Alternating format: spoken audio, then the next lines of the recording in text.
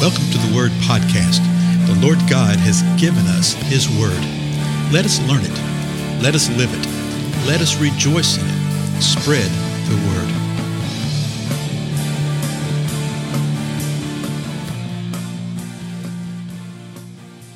Blessings, everybody. This is Dale. Thank you so much for joining with me on the Word Podcast. We continue our examination of the book of Colossians. We're in the first chapter. We've been hanging out around verses 15 through 20 for several episodes here. These verses are so important to understand who the Lord Jesus Christ is, who God is, Father, the Son, the Holy Spirit, what they have done for us, what they continue to do for us. And these passages really give us a foundation for dealing particularly with false teachings within the church, okay? False teachings in the world. So I want to go back and start with verse 15 again, okay, and reread it. I know we've read it several times. We'll continue to do that because repetition is at the heart of learning, okay? So verse 15 says this, He, and that's Jesus, is the image of the invisible God, the firstborn of all creation. For by Him all things were created, both in the heavens and on earth, visible and invisible, whether thrones or dominions or rulers or authorities, all things have been created through Him and for Him. He is before all things, and in Him all things hold together. He is also the head of the body of the church, and He is the beginning of the firstborn from the dead, so that He Himself will come to have first place in everything. For it was Father's good pleasure for all the fullness of the deity to dwell in Him, and through Him to reconcile all things to Himself, having made peace through the blood of His cross. Through Him, I say, whether things on earth or things in heaven. So as I've said before, it takes about a minute to read those verses. And we would do very well to read these repeatedly and just be reminded of who the Lord is and what's happened. Think of this. He created all things, everything in heaven and earth, visible, invisible. And He created all things. Everything's before Him and is through Him and is for Him. And He holds everything together. The Lord is the head of the church. He is preeminent in everything. And it was the Father's good pleasure to do things this way, to reconcile the world to Himself through the Lord Jesus Christ and through, what did it say? The blood of His cross. Now, again, this goes to varied teachings that were popping up in the early church and that pop up in the church today. Okay, these verses give us the truth. Okay, somebody comes and says, well, there's other ways to God and be right with God other than the Lord Jesus Christ. These verses right here verify that to be not true. You know, Jesus said, I am the way, the truth, and life. No man comes to the Father but through me. And then several other writings in the New Testament that show us this. These passages shows us the necessity of the blood of the cross. Now, let's go in verse 21. It says this, and although you were formerly alienated and hostile in mind, engaged in evil deeds, yet He has now reconciled you in His fleshly body through death. So let me stop right there. That was verse 21, part of verse 22. As a matter of fact, 21, 22, and 23 here are all one sentence. You know how Paul likes to do this. So what's he saying?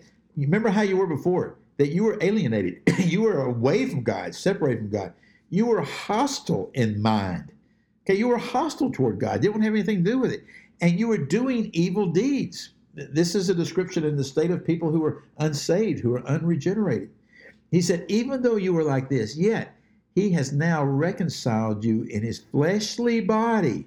That fleshly body is a big thing because there was a teaching of the Gnostics and even teachings today that Jesus was more like what we would call an apparition. Yes, they saw Him and everything, but He didn't really have a real human body. He was just God manifesting Himself, and it looked like a body, but it wasn't a real body. Here the Spirit's telling Paul to say a fleshly body that brought peace through the blood of the cross, a fleshly body that experienced death. Look what he says. Yet He has now reconciled you in his fleshly body through death. See, the only way that Jesus could experience death was to have a body of flesh. And he did it. Why did he do it? Well, glad you asked. Verse 22, the balance of it tells us why. In order to present you before him holy and blameless and beyond reproach. Jesus did this, and the Father used him, Jesus, to reconcile us to him. So it's saying right here that he presented himself as a fleshly body. He experienced death in order that we would be presented before him. Which him is that? Is it the Father? Yes. Is it the Son? Yes. Before the Godhead. Holy and blameless and beyond reproach. Have you ever thought of yourself that way? If you're a true believer, this is who you are. You're holy. You're blameless. You're beyond reproach. Now, I know, and boy, I've gotten on this many, many times, haven't I? But I think we do a little disservice to the truth of the reality of who we are as believers. But it's so often said and so commonly said, people will say, well, I'm just a sinner saved by grace. Well, that's true. You were a sinner. That's what he's saying right here. You were formerly alienated and hostile in mind, and you were engaged in evil deeds. Yet now you have been reconciled by his fleshly body, and through death, you've been presented to him as holy and blameless and beyond reproach.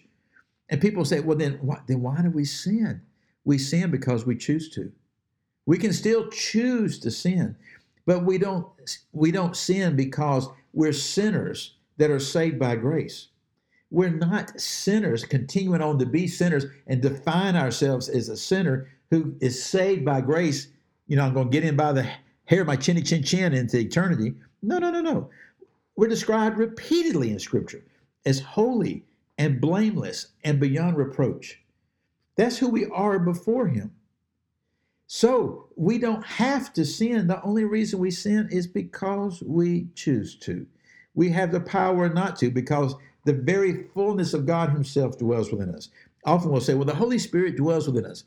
Yes, but all the fullness of the Godhead dwells within us, Father, Son, and Spirit.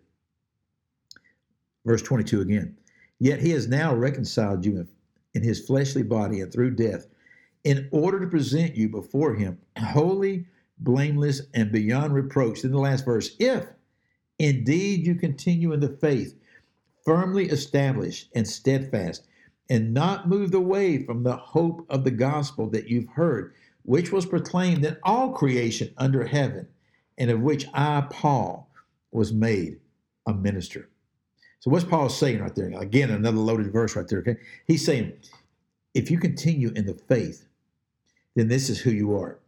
Paul says this in several places, that the strongest evidence that you are truly actually saved is the fact that you continue on in the faith. It's not that you continue on in the faith to attain salvation. It's the fact that because of the salvation that you have, that the Lord has granted us, that you continue on, that you press on in the faith, established, steadfast, not moving away from the gospel that was presented to you. If you step away from that steadfastness, if you move away from that hope, well, then that is the sin that will, the stepping away that will lead into sin. Now, you don't lose your salvation, as some people teach and preach. You don't lose your salvation like you lose your car keys. As a matter of fact, we are told that the Lord Jesus Christ is the one who keeps us. He keeps those that are his. But what he's saying is this: you are holy, you're blameless, and you're beyond reproach. If you continue in what you have, you continue in the faith, you continue what you have been established in, you remain steadfast, you don't move away from the hope of the gospel. This very hope of the gospel that's been proclaimed through all creation under the heavens. Isn't that a wild little phrase? And Paul says, and God made me a minister of this, made me a proclaimer of this. We'll continue on this. Okay, my time's up as always. Thank you for your time, and I'll see you next time.